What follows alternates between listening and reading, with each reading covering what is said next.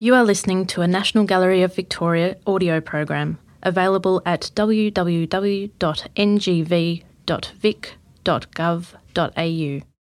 I've also read about this kind of eureka moment that Howard had at one time, and he'd been away somewhere and he'd come back to his mum's house, and he was standing at the door to enter the house, and he's looking through the screen door, and it suddenly kind of seemed to grab him, and he then went out and photographed every screen door in the street, apparently.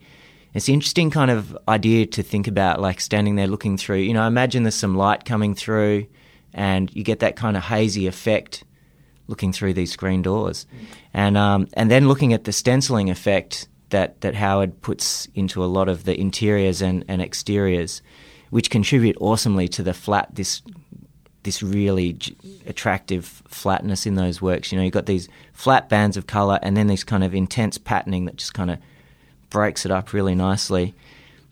It was his way too of maintaining a level of abstraction in his work, because the subject matter is so overt. It's there, the household exterior, the household interior, but the compositions themselves are really quite complex and very sophisticated. You know, abstractions. Yes. From the real. Yeah. I don't know that lots of just thinking about stencil art in Melbourne over the last few years, which kind of it started exploding, you know, around the late 90s and really then took off around 2001.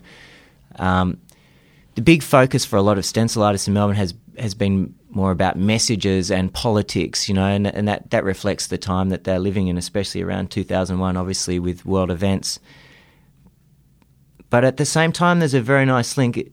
Melbourne has become notorious as the world centre for stenciling, and there aren't other cities in the world that have become notorious for it, although stenciling exists as a street art in lots of cities. There's a kind of nice link that, you know, one of our best contemporary artists up to 20 years before this time was also working heavily in stenciling. I don't think there's anything... And using the tool of the trade, you know, the airbrush. But I mean, sure. But it's the mark making, and it has a certain sort of industrial and immediate history. Yeah, I like to think about him using the airbrush actually, because you get a beautiful looseness with spray cans. It's a lot like drawing, you know, and they make you just want to keep on going with them. You know, you can get beautiful lines, and you can really experiment with it. You can work very loosely with them, and there seems to be a great love of drawing in Howard's work as well. Well, I mean, one of his famous statements is, "I draw rather than paint." Yeah, and you can see it. And from the earliest phase of his notebooks, you see these terrific little notes to himself about varying the density or the line, and the experimenting with the airbrush to see the kind of softness of effects that you can get, and then dragging it away from the canvas or putting the airbrush quite close to the canvas to get this incredibly dense, graphic, tight black line. Yep. Constantly experimenting with techniques and effects.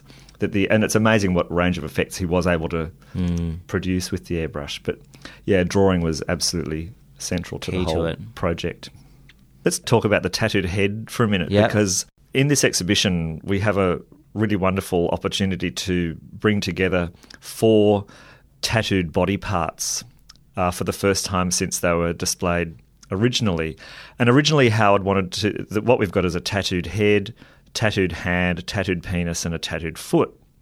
And the only one that's in black and white is the tattooed penis, because he threw the coloured version out. He didn't think it was terribly successful. But we've brought these 4 back together, and he always wanted to see them installed vertically, because he was drawing on the surrealist game of the exquisite corpse in so much of what he was doing here. Yeah. And they travel up around 6 metres, so it's going to be this really quite radical vertical column of tattooed body parts. Sure. These works really grab me massively, and I've obviously never seen those all together. Again, it's the patterning, but it's something really nice about it, particularly with, you know, I'm looking at an image here of the tattooed head, and it's monochromatic, but there's some slight colouring going in there, just some reds and some yellows in amongst it as well. Well, they look like the muted tones of a tattoo. I mean, the way tattoos the way they sort of meld with the skin, or the way the tattoo sort of settles into the skin.